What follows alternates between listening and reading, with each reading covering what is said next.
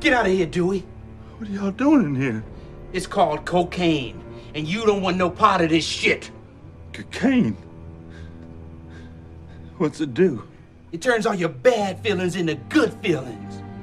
It's a nightmare. I'm thinking maybe I'd like to try me some of that cocaine.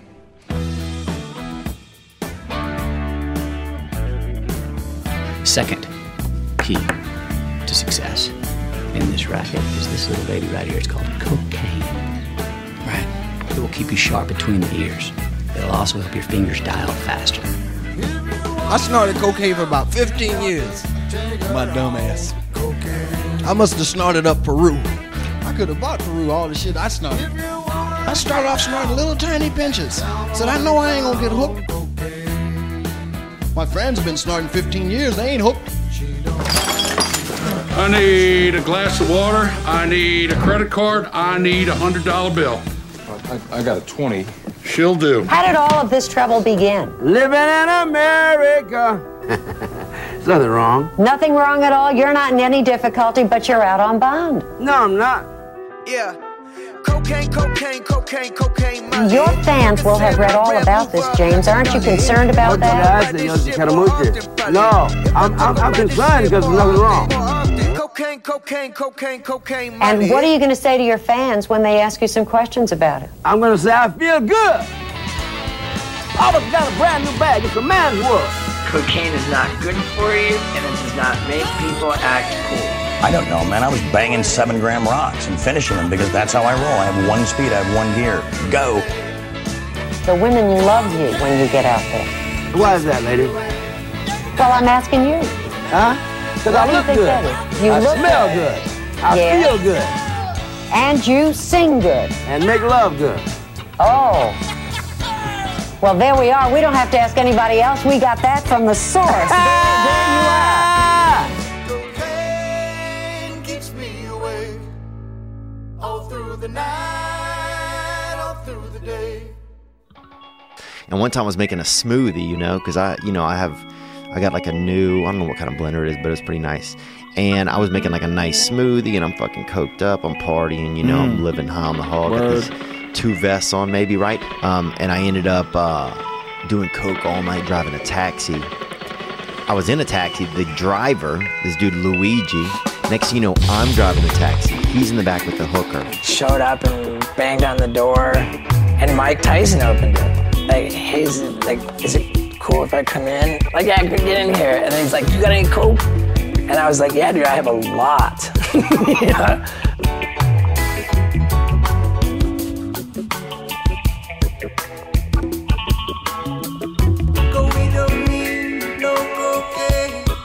I am so fucked up on that little line I did. Like, I was electrified. Like, it was 1980s coke. My hairs were sticking up, and my pupils are dilated, and all I could taste is a Budweiser in a can. Yeah. And I get in the car, and I'm out there jawing my brains out. I had to hide the fucking coke in the spare tire. What's going on? You hear something? Like, you know, it was never... There'd be a line out, he'd do it, and then it's like, check the closets. There was no good time in between, you know, the line and, you know, checking the closet. Well, that cocaine habit's mighty bad. It's the worst old habit that I ever had. Hey, hey, honey, take a whiff on me. Take a whiff on me. Take a whiff on me. All you round to take a whiff on me. Hey, hey, honey, take a whiff on me. Peter, you want some potatoes? Yeah, how you doing? I was just asking if you wanted... We got enough napkins? Yeah, we got enough napkins. That's enough. That's enough right there. What time is it? You know what I used to eat for breakfast? Cocaine. You know what I used to eat for lunch? Cocaine. What'd you have for dinner? Was it cocaine? Holy shit, that's a lot of cocaine. Have you ever seen this much cocaine in your life? That's got to be worth, what, 10, 15,000? Oh, I blew it.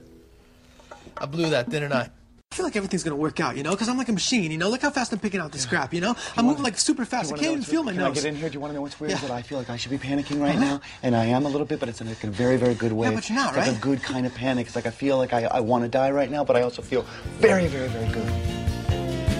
Come on, you hops, and listen unto me. Lay off that whiskey and let that cocaine be.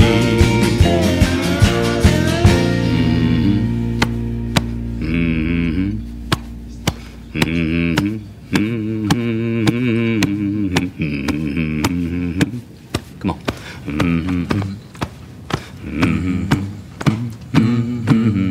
With a common denominator. Lots of people think it's a myth, but it's true that Coca-Cola started out with cocaine as an active ingredient. Cocaine was first used as a medicine that was administered to children and even pregnant women. They didn't know what we know about cocaine, and so they thought it was perfect to put in wine. And yes, even beverages like Coca-Cola. People have it coming from all sides. Doctors are recommending it for every ailment. It's sold in drinks and drops. On top of that, celebrities of the time, including Queen Victoria and Jules Verne, endorse its use. It's no surprise that more and more cases start popping up where people are just plain addicted. Coca-Cola started getting rid of the cocaine in about 1902. That's a couple of years before cocaine was actually prohibited in 1914. While cocaine is no longer used, the coca leaf is still an integral part of the drink. Here's what Coca-Cola did. Coca-Cola seeks out coca leaves with the active cocaine removed. Using spent leaves, Coca-Cola can still keep their flavor as close to the original as possible. Did Coca-Cola ever try to take the coca leaves out of their formula? Yeah, well, it's been reported that the 1985 new Coke formula that we now know is a famous disaster, that was an attempt for Coca-Cola to remove the coca that was politically problematic. You've been pretty open about the fact that you were a cocaine addict for a Yeah, while. right. How's that affected your life? I grew up in the 60s and 70s, and there was a completely different attitude about it back then. But, you know, I kept roaring on. You know, I was basically doing cocaine pretty much on a daily basis during the 80s. Wow. I'd spent many a night screaming at God to please take this away from me. I'll never do it again because I've only got an hour before I have to be at work. And then about 4 o'clock in the afternoon, I would go, that's not so bad. I had what I call a white light experience where I saw myself either dead or losing everything that meant anything to me.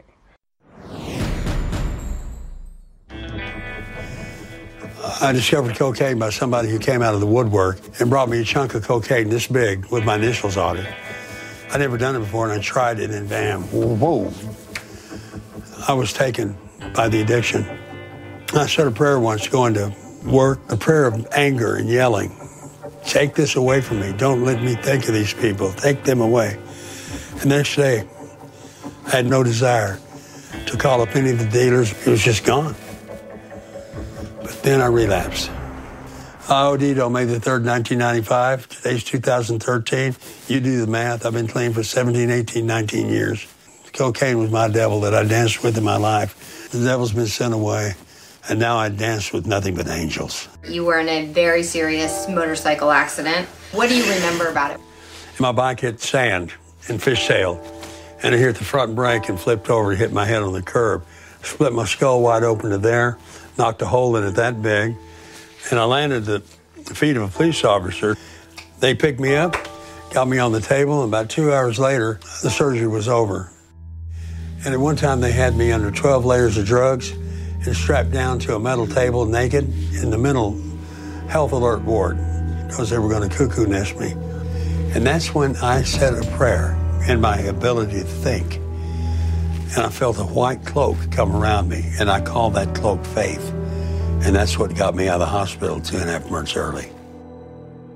My brain got altered in a way that's not normal. And I have a different way of looking at things and feeling things, and I know how special life is. Hi, I'm Dr. George Northrup. I'm a psychiatrist and addiction specialist based in Tampa, Florida. Today we're going to discuss how to spot a cocaine addict. Sometimes it's very easy to spot a cocaine addict. If a person's got white powder all over their face, that one's pretty obvious. However, that's not usually how this happens. Cocaine addiction and cocaine use are usually done in some sort of secret, especially if they're starting to cause problems. The kinds of things you might notice in a cocaine addict is the behaviors directly related to cocaine. Those types of behaviors include increased talking, increased irritation or irritableness, agitation, and anxiety. Changes in sleeping patterns might be evident as well. Peruvian marching powder, the devil's dandruff. It's a nice thing, though. Cocaine, what a wonderful drug. Anything that makes you paranoid and impotent, give me more of that. We're back again. We were discussing cocaine for a brief moment. The sound crapped up, but that's why I'm using supposisound. No one wants their tapes back. I wonder why. We're talking about how cocaine basically affects you. There's also something called freebasing. It's not free. It costs you your house. It should be called home basing. Here's a little warning sign if you have a cocaine problem. First of all, if you come home to your house, you have no furniture, and your cat's going, I'm out of here, prick. Warning. Number 2, if you have this dream where you're doing cocaine in your sleep and you can't fall asleep, and you're doing cocaine in your sleep and you can't fall asleep, and you wake up and you're doing cocaine, bingo. Number 3, if on your tax form it says $50,000 for snacks, mayday. You got yourself a cocaine problem, smartass. And everybody's doing cocaine. Maybe if Japanese people did cocaine, it'd be like,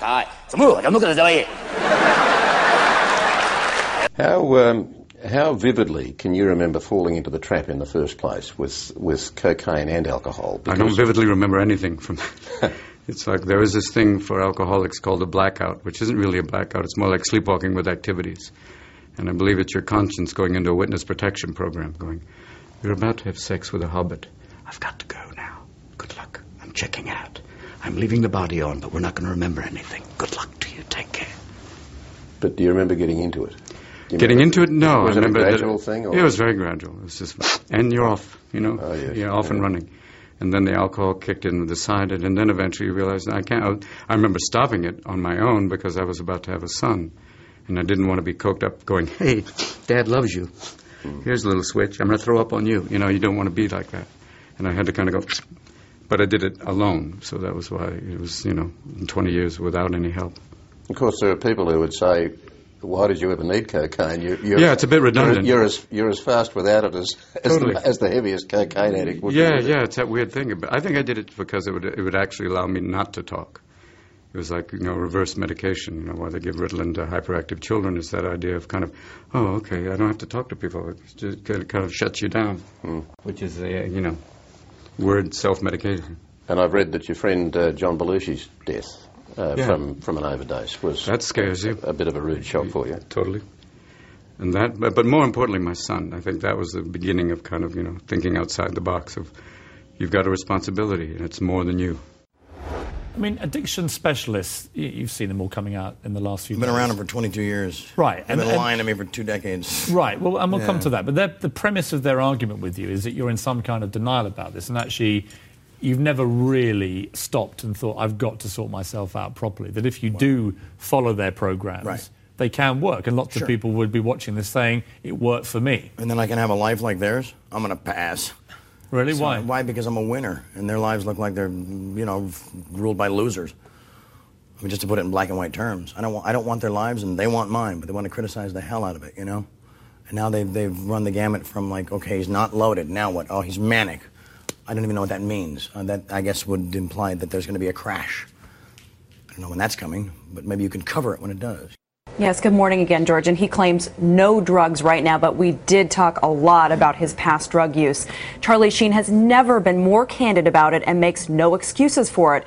He also shared with us some of what really happened that night last month when he was rushed to the hospital after a drug-filled night with porn stars. Your anger and your hate, I think, is coming off as erratic to people. Passion, my passion. It's all passion. Your passion is coming off as erratic to people. Well, you borrow my brain for 5 seconds and just be like, dude, can't handle it. Unplug this bastard. Yeah, because it fires in a way that is, I don't know, maybe not from this particular terrestrial realm. I think some of those things that you're putting out there are making people think something's wrong with you. That has nothing to do with me, really. I mean, they're entitled to, I suppose, interpret stuff as they must. What are you a doctor of? Some are saying that you're bipolar. Wow, what does that mean? I guess that, you're on 2 ends of the spectrum. Wow. And then what? What's the cure? Medicine? Make me like them? Not going to happen. I'm by winning. I win here and I win there. Now what? If I'm bipolar, aren't there moments where a guy like crashes and like in the corner, like, oh my God, it's all my mom's fault? Shut up. Shut up. Stop. Move forward. Winning. When was the last time you used? I use a blender. I use a vacuum cleaner. I use household items. When was the last time I ingested or took drugs? Yes. When was the last time you took drugs? Such an AA stupid expression or term. I don't remember. I do not remember. A week ago, 2 weeks ago, Maybe a month 2 days ago, ago. 6 weeks. I don't know. It was a couple days before the suits rolled in and said, change it, change everything. We're shutting you down. Tell me about the last time you took drugs. The last time I took drugs, I probably took more than anybody could survive. What are we talking about? How much? I don't know, man. I was banging 7-gram rocks and finishing them because that's how I roll. I have one speed. I have one gear. Go. How do you survive that? Because I'm me. Because I'm me. I'm different. I just have a different constitution. I have a different brain. I have a different heart. I have a different, I get tiger blood, man. You don't worry that you're going to die when you take that many drugs? Dying's for fools. But you're only human. Now, there's certain blends I will not entertain because that's how people go down. I'm too smart to do that. So, I'm sorry for the guys that happened to, but you should have read the directions before you showed up at the party. So you actually have a strategy about how you take your drugs? No, I just have a couple of rules. I don't know if it's a strategy. Are you worried you're going to relapse? No. Why? Because I'm not going to. Period. The end. But how do you I blinked know? I blinked and I cured my brain. That's how. Everybody has the power. Just because everybody, can't is the cancer of happen. Mm-hmm. Can't is the cancer of happen. I can't do it. The Nike slogan doesn't say, just try it. Oh, okay. Just try it. No, just do it, man. But you love to party. I mean, what's not to love? Especially when you see how I party, man. It was epic. The run I was on made Sinatra, Flynn, Jagger, Richards, all of them just look like, droopy-eyed, armless children. When you look back at the last time you used drugs, are you disgusted with yourself? Or do you think, how could I have done that? I'm proud of what I've created. It was radical. You're proud of that party moment? Of course. Why wouldn't I be? Drugs? No, Why would you be? Because I expose people to magic. I expose them to something they're never otherwise going to see in their boring, normal lives. And I gave that to them. I may forget about them tomorrow, but they'll live with that memory for the rest of their lives. And that's a gift, man. One of the women said that she was afraid she might OD. One of the women who was here. What's that got to do with me? Almighty, almighty, this is PBR Street Gang. Do you copy? Over. PBR Street Gang, this is Almighty, almighty. I copy, over. Well, Charlie Sheen, you haven't been back with us since about a year and a few months ago with your message to President Obama, your 20 minutes with the president that we just re-aired before you joined us. It's great to have you, Charlie. What's your take? It's still topical. It's a timeless message. Well, it certainly is. What's your message to President Obama refusing to answer the bullet points that you put down in that key document of the questions surrounding the tragic attacks of 9/11? Well, I would say to B.O., like how much faith can I possibly have in you to run this entire country when 20 questions from a high school dropout sitcom actor appear to be too much to handle for you and your staff? It's like you've had almost 2 years to deal with this. I wrote them in 1 hour, and it's like, sorry, but you, sir, are obviously a coward in a cheap suit. And the bottom line, Alex, is I'm still here. His schedule is public knowledge. It's rocket science. This is not. Quit hiding. It's embarrassing, dude. Next subject. The questions, Mr. President. The questions. Building 7 ablaze at the moment and apparently getting ready to collapse. Building 7, free-fall collapse. Well, no, there's number 7 coming down. The excitement and the fun that people get watching an old building being demolished, and they wired very carefully for days, and it's a very careful operation. The Pentagon. Vanishing airplane. From my close-up inspection, there's no evidence of a plane having crashed anywhere near the Pentagon. The only site is the actual site of the building that's crashed in, and as I said, the only pieces left that you can see are small enough that you could pick up in your hand. There are no large tail sections, wing sections, a fuselage, nothing like that anywhere around, which would indicate that the entire plane crashed into the side of the Pentagon. Firefighters and police describing explosions. A lot of them. This is a secondary explosion. We've got numerous people covered with dust from the secondary explosion. Just floor by floor instead of popping out. It was like, it was if they had detonated. Yeah, if they were planned to take down a building. Boom, boom, boom, boom, boom, boom, boom, boom. Looks sort of like the building just demolished. Even if there was no secondary explosives in the building. Kind of like gunfire. You know, bang, bang, bang, bang, bang. And then all of a sudden, 3 big explosions. Do you know if it was an explosion or if it was a building collapse? To me, it sounded like an explosion. Chief Albert Turry told me that he tried to get his men out as quickly as he could, but he said that there was another explosion which took place, and then an hour after there was another explosion in one of the towers here. Good afternoon, Mr. President. I come to you today representing the families of the victims of September 11th, as well as millions of my fellow Americans. Hopefully by now you've had a chance to read my letter to you, 20 Minutes with the President, and if not, at least had its contents brought to your attention. We have questions, Mr. President. Lots of questions.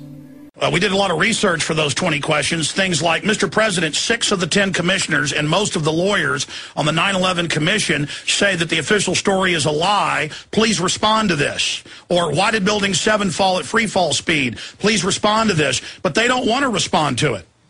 Yeah, well, I think I think somebody is running at him right now with a tape recording of what I just spoke and said, they're on to us, man. He's back. We thought he was dead. Nice try, fellas. We have been overwhelmed by the thousands of passionate emails that we've been getting. We're going to read some of them, a lot of them, throughout the next hour. Well, today, Sheen called in once again to the Jones Show. He had more to say. In just a moment, I'll be speaking with Alex live. But first, let's listen to what Sheen had to say today about 9/11, about his critics, and about Showbiz Tonight. I had a sense that this thing was going to get hot. I didn't realize that, as you say, it was going to go supernova. Charlie Sheen's comments on a possible 9/11 conspiracy have definitely gone supernova. And this star is earning both criticism and praise. Calling into Alex Jones' radio show today, Sheen was sure to heap his own praise on Showbiz Tonight for being the first major news outlet to bring Sheen's 9/11 comments to light. I have to tip my hat to CNN, to Showbiz Tonight, to A.J. Hammer, for having the courage, for having the guts, for having the wherewithal to give someone like myself, someone like you, the actual time and the focus to examine these issues. I think this is the most attention in mainstream coverage that this topic has ever received. The response we got today to the incredible story Showbiz Tonight broke last night. Showbiz Tonight has been on top of this firestorm since it began Monday, when Sheen called Alex Jones' radio program to speculate that maybe we weren't hearing the real story behind 9/11. It seems to me like, 19 amateurs with box cutters taking over 4 commercial airliners and hitting 75% of their targets. That feels like a conspiracy theory. But speaking on the radio today, an angry Sheen went after those who, responding to his 9/11 statements, are now attacking his wild and controversial past. And the majority of them, in fact 90% of them, were attacking me personally. Were attacking my credibility. I am a citizen that loves my country. And as a citizen, with my passion for this great country, I demand that I be challenged on the facts, not on immature behavior from 20 years ago. That if they continue to attack me personally, it only gives credence to our side of the argument. Sheen is making crystal clear that this is something he's going to continue to speak out about. People want the truth. They want the truth. And what's been offered to us resembles nothing of the sort. Joining me live tonight, the guy who Charlie Sheen has been speaking with on the radio. I'm talking about Alex Jones, who's joining me live from Austin, Texas. Alex, welcome back to Showbiz Tonight. Thank you for having me. Appreciate you being here. So let's talk about the fact that people are going after Charlie. We've gotten a lot of emails where people are attempting to attack his credibility. That's the natural thing that's going to happen. They're talking about things that happened a long time ago. What about this? Is his past at all a liability as you see it, or are these attacks basically going to backfire? Let me just say this. CNN had a poll a year ago, 90% on CNN, on the Anderson Cooper show, believe the government's covering up 9/11 and may be involved. Your new poll 5 minutes ago before showtime, 81% of over 20,000 respondents, 81% agree with Charlie Sheen, as I told you. And they've had many other polls with other news services, and we get the same type of numbers. On my own talk show and other talk shows I've done, we get the same response. You have a minority that won't face the facts. Listen, Charlie Sheen isn't the first person to go public. He's just the first Hollywood person to have the courage to do what he's doing. We have former Reagan administration officials. We have former Bush senior officials. We have the current chief economist from George Bush's current administration who quit just a couple of years ago and has gone public, and he says the government carried out the attacks. German defense ministers, members of British of Blair's cabinet have quit. Alex, as a Hollywood guy, you know, with a sordid past that he owns up to, and it's well behind him, it's going to be an easy attack point. So, what I'm asking you, what he says is, don't believe me, check out the facts. Go look at the evidence. Don't believe the attack dogs. It isn't about Charlie Sheen or Alex Jones or A.J. Hammer. Right. It's about NORAD standing down. It's about bombs in the buildings. It's about Pentagon documents saying they wanted to carry out these attacks and blame it on foreign enemies. This is all public. That's why all these physicists and politicians and people and congresswomen, Cynthia McKinney went public 3 years ago saying there's a cover-up, very suspicious, called for a real investigation. But there are hundreds of prominent people. They just never get attention. It's getting a lot of attention now. And Charlie Sheen came on your show the other day, and he was back on today. We know what's going on here at CNN and at Showbiz Tonight because of the thousands of emails that we've been getting. So let me ask you this. What do you think now that there is this sort of forward momentum? What do you think is going to happen now that hasn't happened before as a result of this new level of attention? Well, I mean, Americans love celebrity, and the average American is obsessed with it more than anybody in the world, except maybe the Japanese. And he selflessly is sacrificing himself to be attacked just to get people talking and looking at it, because he told me he loves his children just like I do. Listen, I get death threats over this stuff, but ideas are bulletproof. And the New World Order better stop carrying out terror attacks. We've caught them over 200 times in the last 100 years. Western governments doing this. Hitler does it. The British do it. The Russians did it. Governments do this. And I'm not saying the whole government. Very small criminal black world is what they're called. Operators are carrying this out. That's the facts. Please go investigate it, ladies and gentlemen. You will discover the truth. Look at America. It's turning into a police state. Well, let's put cameras in school bathrooms. Let's bring it back to what's happening this week and what you and I have been talking about. And yesterday on this program, you told me Charlie Sheen, not alone among Hollywood celebrities. You told me that while you wouldn't name names, you're in touch with quite a few celebrities who feel the same way that Charlie feels about what may have actually happened on 9/11. So my question is, do you think since we've had this uproar this week and Charlie is taking this risk and speaking out, we're going to be hearing from more celebrities who will go public? Well, I mean, the majority of the American people support Mr. Sheen despite the attack dogs. He's winning the war of polls, and literally almost everyone I talk to in Hollywood, very prominent people. I have a lot of friends in Hollywood, and they've all sought me out. I'm not some Hollywood person. Is anyone indicating to you that they may actually come forward? And I asked you yesterday, I'm going to ask you again, can you tell us a couple of the names of those people? No, because they have confidence in me, and I'm not even pushing them to go public. I didn't push, do you sense they may go Charlie public? to go public. Do you sense that yes, I think you're going to see. Yes, I think you're going to see more people, and some of them may be people I don't even know. Listen, everybody in Hollywood I talk to, pick a name, any name. I've talked to hundreds of them. Okay, they seek me out. They're aware of it. They talk about it. They're constantly aware. You clearly have a lot of supporters, of course, and you're very familiar with this end of it. We've gotten the thousands of emails this week, and not all of them, Alex, are glowing. Obviously, you get the same. You get the same thing. 81%. I'm with you on it right now. I'm with you on that. I don't know at this very moment. We're going to get into that in just a second. But of course, when this happens, we do get emails saying, we think that people like Charlie Sheen and Alex Jones are whack jobs. Are you at all concerned that the louder you raise your voices, the wackier you might seem to those people? You know what?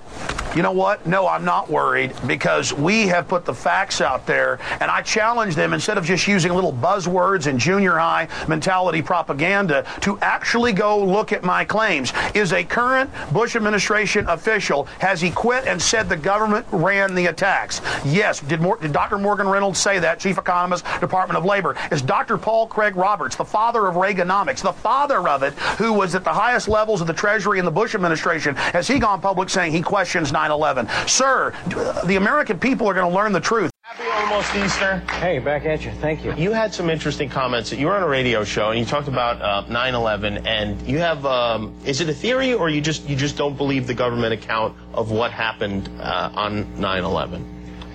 I just had questions. Yeah? I had a lot of questions. And the forum I chose to voice those questions in is the Alex Jones radio show. Mm-hmm. And just because he's a guy that I've been a fan of and followed for a lot of years.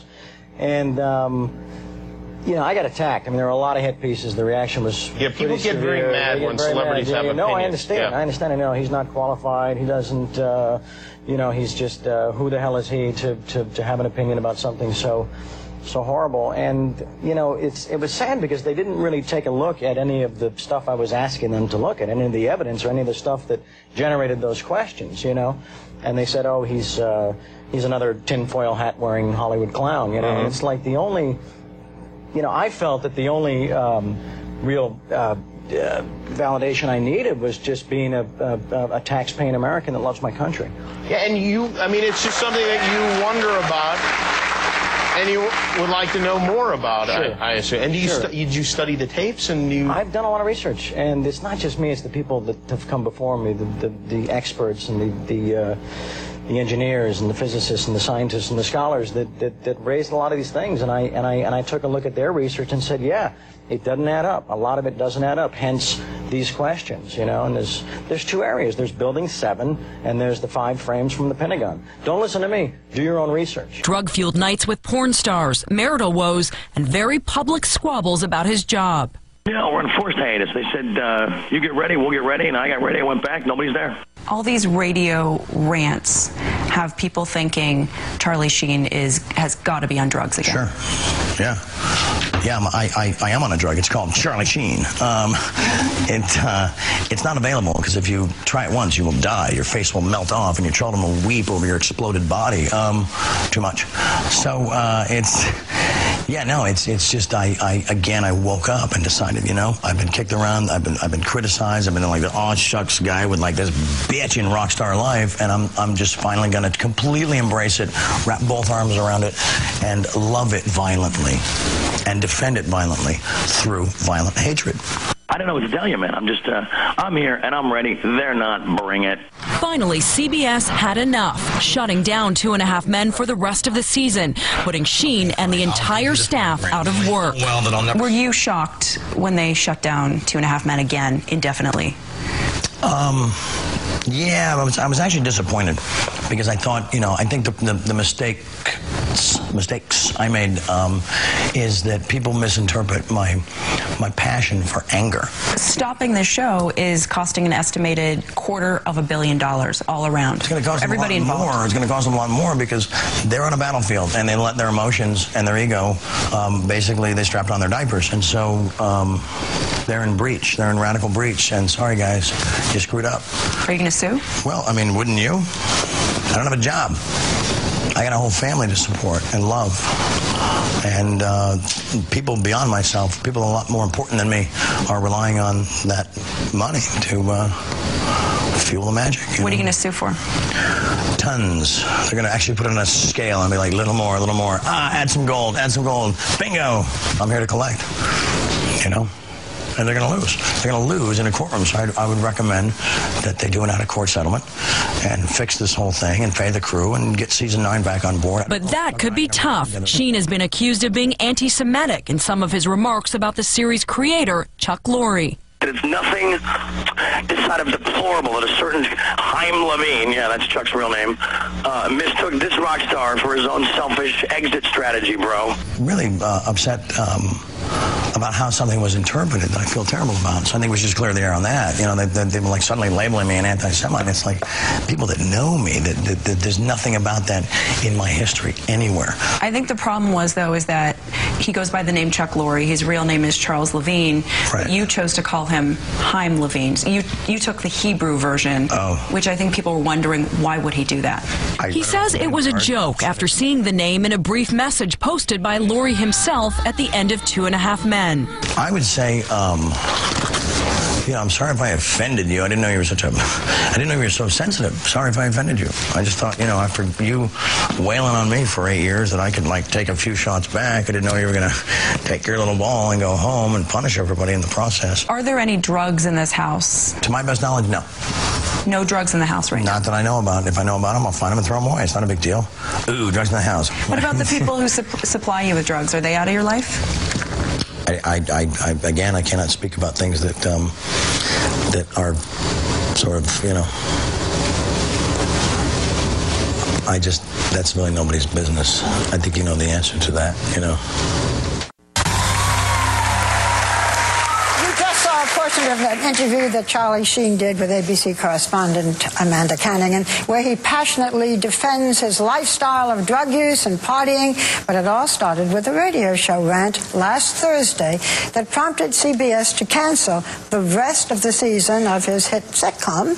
And we just want to show you a little bit of the clip, and then you'll meet the man he was talking to. Take a look. Chaim Levine, yeah, that's Chuck's real name, mistook this rock star for his own selfish exit strategy, bro. Check it, Alex. I embarrassed him in front of his children and the world by healing at a pace that his unevolved mind cannot process. Okay, last I checked, Chaim, I've spent, I think, close to the last decade, effortlessly and magically converting your tin cans into pure gold. Well, joining now is the radio show host and close friend of Charlie Sheen, the man he was talking to, Alex Jones. Welcome. Thanks for having me. If I could just say one thing, I've known Charlie for about 6.5 years. He's never drunk alcohol, used drugs in front of me. He's been completely clean for almost a decade until about 7 months ago. Now he's come off the drugs and the alcohol, which is almost like, being off your meds. It has the same effect. So he's supercharged.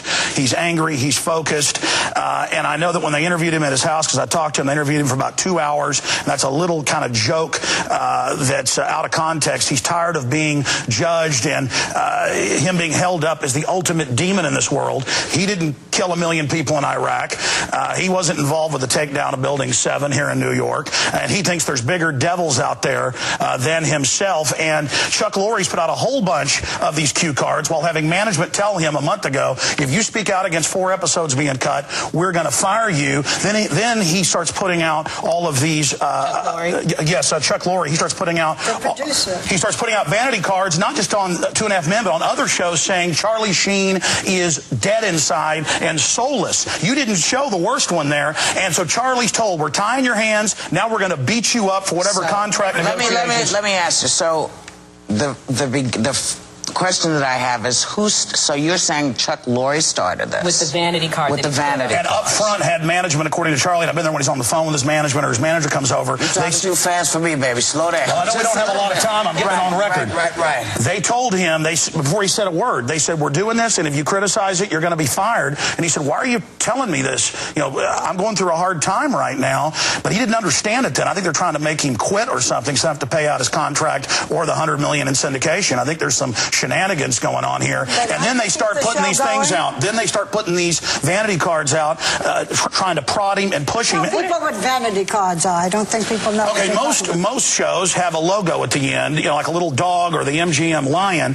Chuck Lorre has these big write-ups at the end of his show. And imagine at the end of the show with Charlie Sheen and other CBS shows. This is on air. This is on air, saying this man is soulless. This man is dead inside. Let me ask you this. Do you think, because from that clip that we saw, a lot of people would ascertain, or assume that Charlie was on drugs again. You say he wasn't. Do you think he's taking blood tests? Do you think he's... I've been at his house when they come in and take the blood, take the urine. I take your word. I was there 2 weeks ago. I hear you. Do you think he's manic depressive? I mean, as a friend, do you say, okay, this is something else? You guys are missing the boat. It's not the drugs. He's actually suffering from manic depressive disorder. Let's just remember, Charlie's been a star. Charlie's been a star for 30 years, and all people know about is these episodes where he explodes. The Charlie Sheen I know is a compassionate guy who's really smart.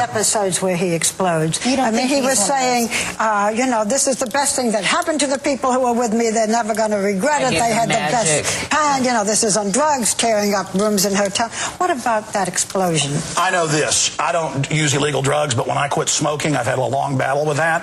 I feel horrible for a week, and about a week later, my wife says, please, just go back to smoking sometimes because I get so manic. And I think we have a similar physiology. A lot of people have that physiology. He was not giving it up at that point. He was on the drugs and booze. Oh, you're talking about the last few months. Do you think there's something underlying here that people are missing as a friend? I just think that he's somebody going through a hard time who got clean, and that's why I went out to California to help him. And I know that it's wrong for them to be prodding him, yes, and demonizing him and trying to make him blow up. That's actually what I believe is going on here. They should all just shake hands, bury the hatchet, come together for the crew of 2.5 Men. I want and try to support Charlie, but also Chuck Lorre, everybody else, but understand what happened. Okay. Okay. So you're worried about it. But Charlie's tired of being held up like the devil. We got the TSA putting their hand down people's pants. Infowars.com covers it all. We've got the banks bankrupting the U.S. Wait. Let's stick with Charlie because that's way too much for me. Charlie is mad because he's held up with all the problems. He didn't steal $23.7 trillion like the Federal Reserve. We're just here to figure out what is happening with Charlie. That's what we're trying to figure out. And he's doing interviews now, so he has a chance to speak for himself. And but they're taken out of context. Look, they are not there. You don't know. You haven't seen them. Oh, they've been comparing him to Gaddafi. Look, I was just saying, I don't think I Let's compare George Bush, $1 million Iraqis, to Gaddafi. Torture, secret arrest, America turning into a police state. We're asking you about your friends. I think we were here to talk about Charlie Sheen. I'm not trying to cut you off. Charlie says you have a right to kill him, but not to judge him, as Colonel Kurtz said. Thank you. You are certainly a wonderful friend. And helping him. Yep, boy. Yeah. Thank you. Charlie, stay clean. We love you. And everybody else out there, stay clean. Don't use drugs. Infowars.com. That's a good message. Okay. Infowars.com. Charlie, it was good to see you a few weeks ago at your home. You are Likewise. You are looking great, and you're completely clean, aren't you? 100%. You know, here's your first pee test. Next one goes in your mouth. No, you won't get high. You know, it's just strafing runs in my underwear before my first cup of coffee because I don't have time for these clowns. I don't have time for their judgment and their stupidity. And, you know, they lay down with their ugly wives in front of their ugly children and just look at their loser lives. And then they look at me and they say, I can't process it. Well, no, and you never will. Stop trying. Just sit back and enjoy the show. Anyway, thought you were just messing with one dude. Sorry. Winning. Well, Charlie, I mean, I tell you, it is amazing.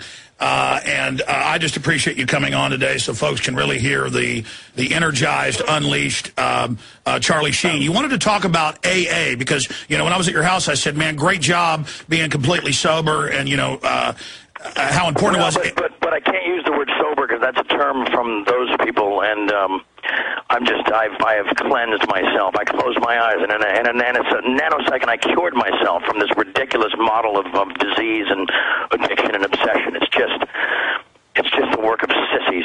The only thing I'm addicted to right now is winning. You know, this bootleg cult. You know, arrogantly referred to as Alcoholics Anonymous, Alex supports a 5% success rate. My success rate is 100%. Do the math. Take, for instance, its founder, a desperate and, broken down plagiarist, stayed high on acid until the day he died. I can't seem to find that chapter in his silly book of lies. And then, Alex, try to get your mind around this as a fellow warrior deep in the trenches. Their entire manifesto is built upon complete and total surrender, or the concept of complete and total surrender. They urge you to put down your sword and come join the winners. In 22 years, the only winners I could locate in their toothless warren were either driving a convertible van or living like trolls under some abandoned bridge. Another one of their stupid mottos, Alex, is don't be special, be one of us. Newsflash, I am special, and I will never be one of you. There it is. You sound like Thomas Jefferson. Well, I'm not Thomas Jefferson. He was a pussy. This investigative report on the CIA's involvement in drug trafficking. A ton of cocaine, pure cocaine worth hundreds of millions, is smuggled into the United States. Sound familiar? Not the way this ton of cocaine got here. According to what the former head of the Drug Enforcement Administration told Mike Wallace, this drug shipment got here courtesy of what he calls drug trafficking by the CIA in partnership with the Venezuelan National Guard. And what reason did the CIA have for promoting this drug smuggling? Well, the only rationale that's ever been offered is that this would lead to some valuable drug intelligence about the Colombian cartels. The CIA and the Guardia Nacional wanted to let cocaine go on into the traffic without doing anything. They wanted to let it come up to the United States, no surveillance, no nothing. In other words, you weren't going to stop them in Miami or Houston or wherever. These drugs were simply going to go to the United States and then go into the traffic and eventually reach the streets. That's what they wanted to do, yes. And we had very, very lengthy discussions where I told them what the U.S. law was and the fact that we could not do this. So here you got Jim Campbell, chief of station, who knows about this. Mark McFarland, CIA officer, knows about this, and are stimulating this business of sending what are uncontrolled deliveries of drugs, smuggling drugs into the United States, right? Right.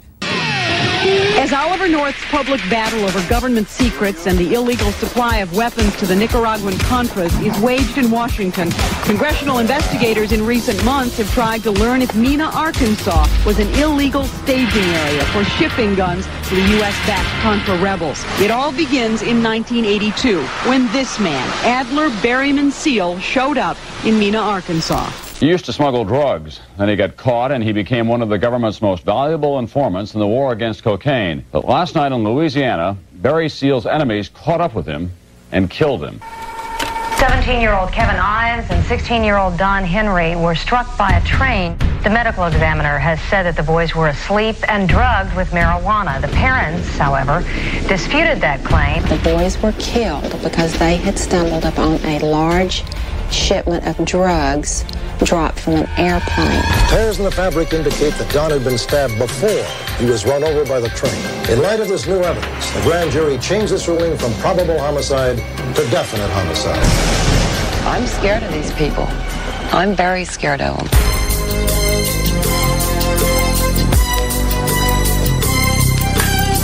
How you think the crack rock gets into the country? We don't own any planes. We don't own no ships. We are not the people who are flying and floating that shit in here. I will tell you, Director Deutsch, as a former Los Angeles police narcotics detective, that the agency has dealt drugs throughout this country for a long time. Men who were working for the CIA's army were responsible for bringing all that cocaine into Los Angeles that sparked the crack epidemic. My boss goes on a fishing trip with George Bush, and when they come back, they say the ends justify the means. You know how they say that everybody has a purpose in life? Well, at one time, I felt that selling cocaine was my purpose. We were starving, just looking for a way to succeed. The first time I seen rock cocaine was 1980. Murder rate was sky high. South of the 10 freeway was kind of a no man's land. He said, you know, we're selling it to the blacks. He said, you go into these neighborhoods, there's no cops, you can sell it where you want, and when they start killing each other, nobody cares. I was going through like $1 million worth of drugs just about every day. That's like gold. We can make a fortune. He was maybe the biggest guy in LA. Rick. Freeway Rick. Freeway Rick was getting his dope from a very big operator. I think we're into something that's bigger than us, something we really can't deal with. They had been trafficking on behalf of the United States government. She could prove what she was saying. The story was mind-boggling. When I was young, let me tell you how it was when I come from. As I've said before, no drug network will remain alive. There's a lot of people who think that, you know, I made that whole thing up. What they don't realize is that the CIA admitted it. See, I didn't know until I was sitting in prison how valuable an education was. Yeah, drugs suck. Drugs are really bad. But the drug war is worse. You want to know a version of hell? Be the only guy playing straight in a dirty card game. And that's what the drug war is. There are more people in prisons and jails today just for drug offenses than were incarcerated for all reasons in 1980. Me being here is defying all odds. People don't get federal life sentences and beat them. We've been spending billions and billions and billions of dollars every year on this war on drugs to find out that the government was involved. That's pretty astonishing. Crack in the system. This is Los Angeles. Even if the government just turned a blind eye and didn't do anything about it, then you have to start questioning the whole system.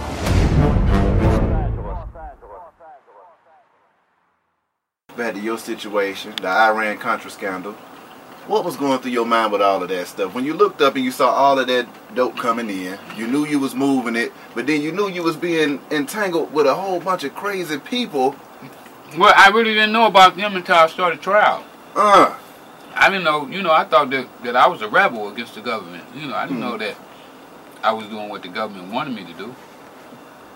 I didn't know Ronald Reagan and George Bush was tied and Oliver North was tied into that. How would I know? I was a kid out of South Central LA. Did I ever think I'd be tied in with the CIA and the White House? Never. When I woke up that morning, one morning I wake up and a dude is knocking on my door saying, "Man, the CIA director is in the newspaper talking about you." I couldn't believe it. And then the next day, Bill Clinton is talking about me. I'm like, wow. What was going through your mind when you seeing that taking place? You got the president and the head of the CIA with your name in their mouth. Unbelievable. And then they even topped that. The CIA director comes down to South Central LA to address a panel of people that want answers. They want answers, and they come down there, man. If you see the documentary, you can see my crime me giving the blues, because we finna get.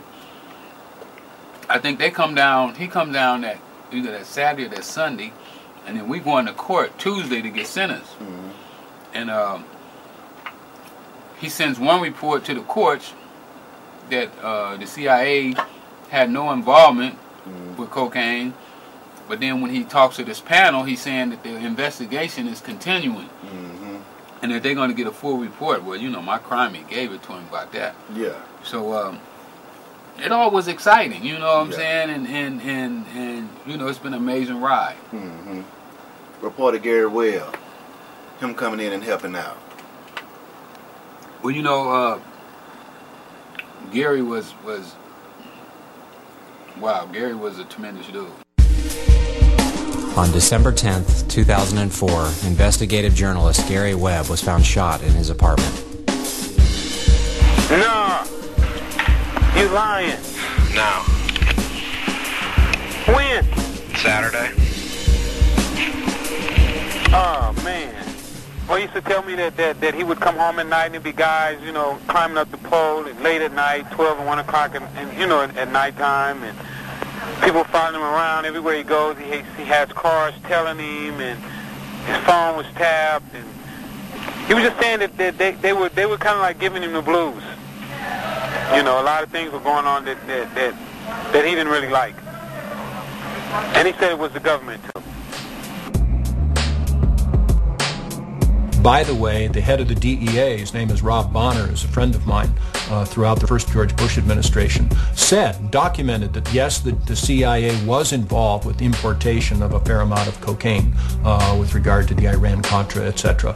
But it just has to happen because of the money. We understand what you're saying. A ton of cocaine was smuggled into the United States of America. Well, in cooperation with the CIA? That's exactly what appears to have happened. While I was in custody, we're going to trial. The guy who introduced me to drugs testified against me.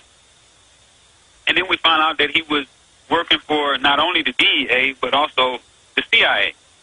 So he basically didn't do any time in jail. He got caught with, I think, 10 tons of cocaine or something like that there. I'm not sure the exact numbers, but much, much larger than mine, because he sold not only to me, but other guys in other parts of the country as well. It's fortuitous that Ricky's on right now because they're trying to put him back in jail for going around and doing radio interviews. He's been told, don't do radio interviews anymore. Don't be politically involved. Don't talk about CIA drug dealing. Don't try to put community organizations together, or we're going to spin that and put you back in prison. So he's facing that after decades in prison. He was the biggest narcotics trafficker in West Coast history. And Gary Webb's Pulitzer Prize-winning piece, Dark Alliance, exposed it was for the CIA. And, of course, Gary then was planning to come on my show soon. He had his new book coming out. And they shot him twice in the head and killed him, and it was ruled a suicide. And now Ricky joins us as a free man for now Ricky, we appreciate you having the courage to come on this radio show today. Well, you know, Alex, you give me the courage. When I see people like you do what you do, it gives me the courage to stand up and do what I know that I'm supposed to do. Well, you do have a lot of courage, and I'm not going to sit here and judge you for a man who, saw prohibition of narcotics as a way to make hundreds of millions of dollars. But the larger crime is the people that made them illegal to create the giant black market. Now, here you are all these years later. Geraldo Rivera goes to Iraq. They admit the troops are growing the opium, giving them the fertilizer, and shipping it out. Now, they can't hide it. They just admit it. They now admit Sinaloa cartel on the U.S.-Mexico border ships in tens of tons a month for 5 years, totally authorized, and then the ATF ships them guns. Goes back before Obama. They're not getting in trouble. But we're told you're the bad man, and now they're trying to throw you back in the slammer. How could this be possible? And then we reading through the documents, and then that's when Gary Webb started explaining it to us, and we was like, everything came together now. One of the most paramount moments, perhaps caused by Gary Webb's Dark Alliance, took place in November of 1996. It was a monumental historic event. I mean, the director of the Central Intelligence Agency was coming to Watts to face the people. Now, we all know that the U.S. government and the CIA supported the Contras in their efforts to overthrow the Sandinista government in Nicaragua in the middle 80s. Now it is alleged the CIA also helped the Contras raise money for arms by introducing crack cocaine into California. Deutsch felt he had to do something to try to deal with the outrage that was foaming all over the country at the time. And of course, it just blew up in his face. CIA fights drugs. CIA does not encourage drugs. I mean, it was actually one of the most monumental blunders of all time, if you think about it. We have no evidence of a conspiracy by the CIA to engage in encouraging drug traffickers in Nicaragua or elsewhere in Latin America. Deutsch was there because of the Gary Webb stories. The Gary Webb stories had sparked a national furor. I would like to have Richie Ross's brother to speak, please. The United States government turned their head and let this cocaine come into the United States of America. Allow Gary Webb to have full access. This whole thing is orchestrated. It was near pandemonium. It was about, I guess, 1,200 people in a standing room only in the auditorium, 2,000 people outside listening on loudspeakers. And it was very hard to keep control. I got called on finally, and I said to her very clearly, I was looking right at Deutsch. I am a former Los Angeles police narcotics detective, and I work South Central Los Angeles, and I will tell you, Director Deutsch, that the agency has dealt drugs throughout this country for a long time. Director Deutsch, I will refer you to 3 specific agency operations known as Amadeus, Pegasus, and Watchtower. I have Watchtower documents heavily redacted by the agency. I was personally exposed to CIA operations and recruited by CIA personnel who attempted to recruit me in the late 70s to become involved in protecting agency drug operations in this country. He stumbled and stammered and wrung his hands. If you have information about CIA illegal activity in drugs, you should immediately bring that information to wherever you want, but let me suggest 3 places. The Los Angeles Police Department. And of course my response was, I started there 18 years ago, sir, and they tried to kill me. Now what do you want me to do? We were working with Barry Seal. He was another group. Barry had been a TWA pilot and a Vietnam War pilot before that. Barry was, out of everybody, the best pilot that I ever saw in my life. And he drifted into the Colombian cartel market as a delivery specialist and got himself involved in guns, money, and drugs through flights in and out of Managua, Nicaragua, where he enjoyed the protection of the president of Nicaragua. Barry Seal had the most incredible operation I'd ever seen. I'm not a drug smuggler. I say prove it. Barry was fearless. 1,000, 1,500 kilos of coke was like a joke to him, and it was not a problem. Barry worked out of Louisiana.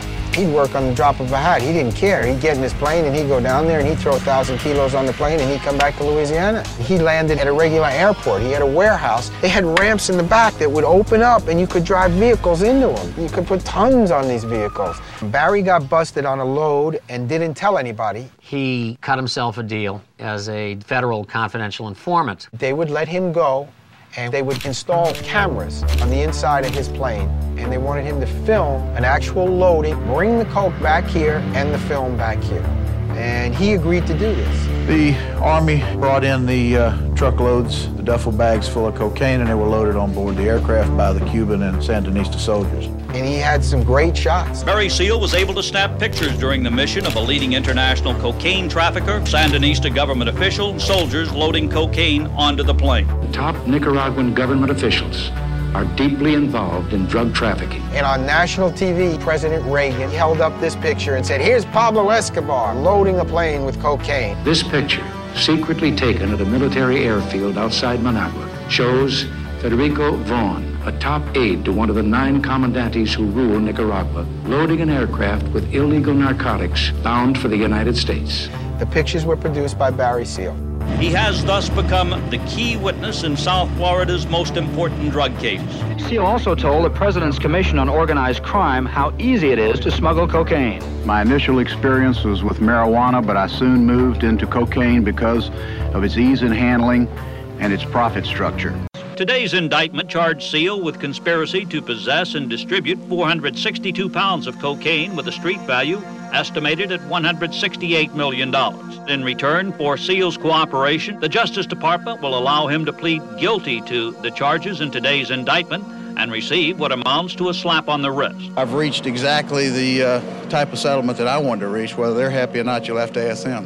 And despite numerous pleas, that judge in Louisiana refused to drop a 6-month house arrest order, which was a meaningless, totally meaningless order in the scheme of things. It was speculated that this judge knew, or should have known, that by publicly ordering where this man had to show up and at what time he had to show up and leave, he was issuing a death warrant for him, and certainly that's what happened. I was his co-pilot on this particular mission. Our passengers were R. Young of the Arkansas National Guard and an M. Harari, who represented interests of Panama and was referred to as Ambassador Harari. M. Harari was actually Mike Harari, a Mossad agent. During the flight, I had installed a recorder, a cassette tape recorder that recorded all conversations on board the aircraft. We did activate that recorder during the flight. The personnel in the back of the aircraft talking on our private intercom did not know that what they were saying was not private. In the conversation between Mr. Harari and Mr. Young, Mr. Young was asking Mr. Harari basically, what's going on here? But he says Arkansas has the capability to manufacture anything in the area of weapons, and if we don't have it, we'll get it. Harari said in return, how about government controls? Well, Young then came in and said the governor's on top of it, and if the feds get nosy, we hear about it and make a call. Then they're called off. We credit top dollar for the product. Still looking confused. Buddy was still looking confused, and Mike continued. Look, 1 gun and 3,000 rounds of ammo is $1,200. A kilo of product is about $1,000. We credit the Contras $1,500 for every kilo. That's top dollar for a kilo of cocaine down here. It's equivalent to the Americans' Kmart special, buy 4, get 1 free. On our side, we spend $1,200 for a kilo and sell it for $12,000 to $15,000. Now that's a profit center, and the market is much greater for the product than for the weapons. It's just good business sense, understand? Harari, the Mossad agent, said in return, it's good when it works, but someone, how do you say, has his hand in the coffer. Buddy responding on the defensive. Well, we get our 10% right off the top, and that's plenty. Goofus can make it go a long way. Harari responded to that. Who is Goofus? Governor Clinton. That's our pet word for him. You know, they call the president POTUS for President of the United States. Well, we call Clinton Goofus for Governor of the United States. He thinks he is, anyhow. Hell, Mike, everybody knows that Clinton wants that White House and will do anything to get it. That's why I'm here instead of someone else. We know about the cocaine. Hell, I've picked it up before with Lassiter when he was worried about going on to Little Rock Air Base to get it. Young said this, answering Harari's question about what's going on in Arkansas. Clinton thinks he's in charge, but he'll only go as far as Casey allows. That's a taped conversation between Mike Harari and Buddy Young. Buddy Young was the security chief for Governor Clinton of Arkansas. Sir, the Republicans are trying to blame you for the existence of a small air base at Mena, Arkansas. This base was set up by George Bush and Oliver North and the CIA to help the Iran-Contras, and they brought in plane load after plane load of cocaine there for sale in the United States. And then they took the money and bought weapons and took them back to the Contras, all of which was illegal, as you know, under the Bolin Act. But tell me, did they tell you that this had to be in existence because of national security? Well, let me answer the question. No, they didn't tell me anything about it. They didn't say anything to me about it.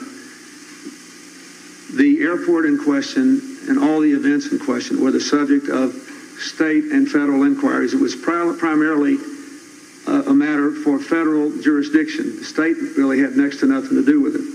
The local prosecutor did conduct an investigation based on what was within the jurisdiction of state law. The rest of it was under jurisdiction of the United States attorneys who were appointed successively by previous administrations.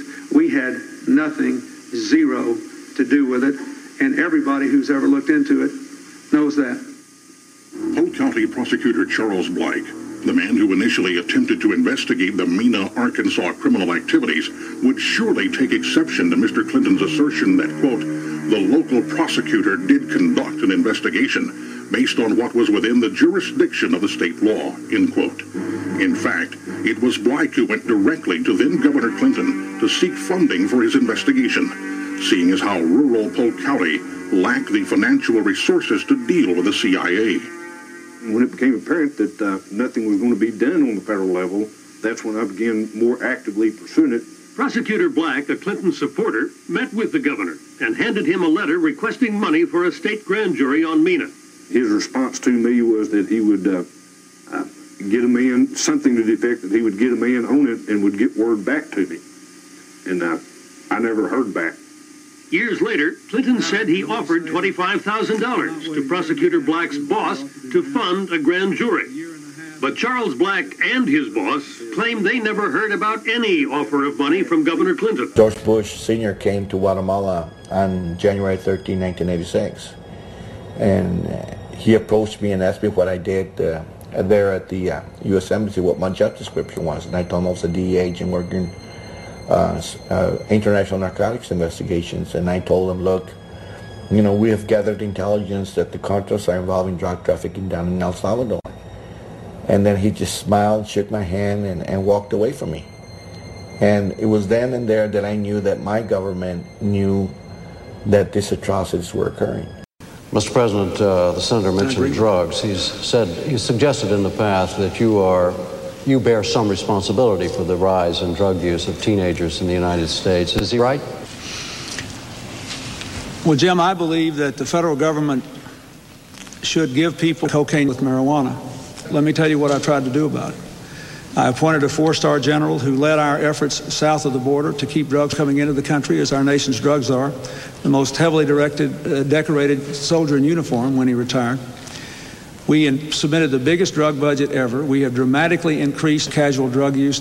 The tragedy is that our young people cut cocaine use, and I regret it. I want to stop it from coming across the border. And in my administration, we're going to train the National Guard to stop it from coming across the border. And I won't comment on other things that have happened in your administration or your past about drugs. Let me say again, my family has suffered from drug abuse. I know what it's like, cocaine use, casual drug use. I don't think this issue should be politicized because my record is clear, and I don't think Senator Dole supports youth using drugs. I think we just have to continue using drugs, cocaine with marijuana. Bill Duncan and I interviewed Barry Seal less than 2 months before he was killed, and he was served with a subpoena at that time. He was under subpoena to come to Arkansas and testify before the grand jury here when he was killed. Apparently, somebody in Arkansas wanted Seal dead because he was murdered before he could show up for that grand jury investigation. Very little is known about the distribution method that Seal had. We do know that one lumber truck from Mena was busted going to Kansas City. It had a lumber facade on the back. When you lifted the lumber up, there was a load of cocaine. Same driver drove the same route time and time again. Well, the owner of the lumber company was very close to Bill Clinton, Governor Clinton, Buddy Bean. They were never allowed to do a thorough investigation. The whole thing just went down the tubes. Barry Seal's death conveniently prevented the grand jury from finding out who else was involved in the Arkansas drug smuggling operation. The media, while focusing on the Colombians, failed to recognize that Seal's testimony would have caused far more damage to his American associates. The assassination of Barry Seal would prove to be only the first step in shutting down Welsh and Duncan's investigation entirely. We continued to pursue the investigation, but during this time period, the investigative process was becoming very difficult, and we weren't able to get access to certain kinds of information that we wanted through subpoenas, certain kind of witnesses. Suddenly, we couldn't get subpoenas. How do you investigate out of a grand jury without subpoenas? How do you go to financial institutions and get records? You can't. Therefore, you can't investigate. You cannot follow the money trail. One deputy foreman of the grand jury came forward and said that the U.S. attorney was stonewalling, that he was trying to keep them from doing their job with respect to the Mena Airport investigation. You have witnesses in Fort Smith, Arkansas, that said they overheard one of the assistant U.S. attorneys up there say that they were told to kill the Mena investigation, that they were told to leave the Mena investigation alone, that they had indictments ready and they were told to drop them. Here's a case where two top-notch investigators are trying to do their jobs and didn't know why the federal government was interfering with their attempts to put a stop to the blatant narcotics trafficking activity of Seal and his associates at Mena. During the 1992 Attorney General's race in Arkansas, either Betsy Wright or a member of Clinton's staff had approached Winston Bryant and had asked him to stay away from the Mena investigation. After Winston took office, Bill told me that he was no longer allowed to discuss the Mena Airport investigation from the Attorney General's office. Clinton's interest in keeping a lid on the Mena affair intensified after announcing his candidacy for president. In March of 1992, the Attorney General's office was instructed by members of Clinton's staff to remove all files pertaining to Mena, after it was learned that several newspapers were planning to file Freedom of Information Act requests as part of their investigations of Governor Clinton. A Gulfstream jet that crash-landed in Mexico in late September bearing a load of nearly 4 tons of cocaine was used by the CIA for trips between the U.S. and Guantanamo Bay. But that's just the tip of the iceberg. I speak as a retired international covert operative for the Drug Enforcement Administration. What we're uncovering here through the hard and courageous work of journalist Bill Conroy is something nobody, Central Intelligence, FBI, they don't want this out there. They don't want anybody peeking under the rugs that Mark is talking about this plane crash carrying 4 tons of cocaine. Any kind of corruption you could imagine occurs. And when you talk about 4 tons of cocaine coming into the United States with the involvement of a man who worked as a pilot for CIA, DEA, and FBI, who is obviously somebody who is a shaker and a mover. Oh, not to worry. I've got some cocaine right here. Ah, okay. You think cocaine is a problem, but I've done it for 32 years. See, I am part of a group of responsible cocaine users.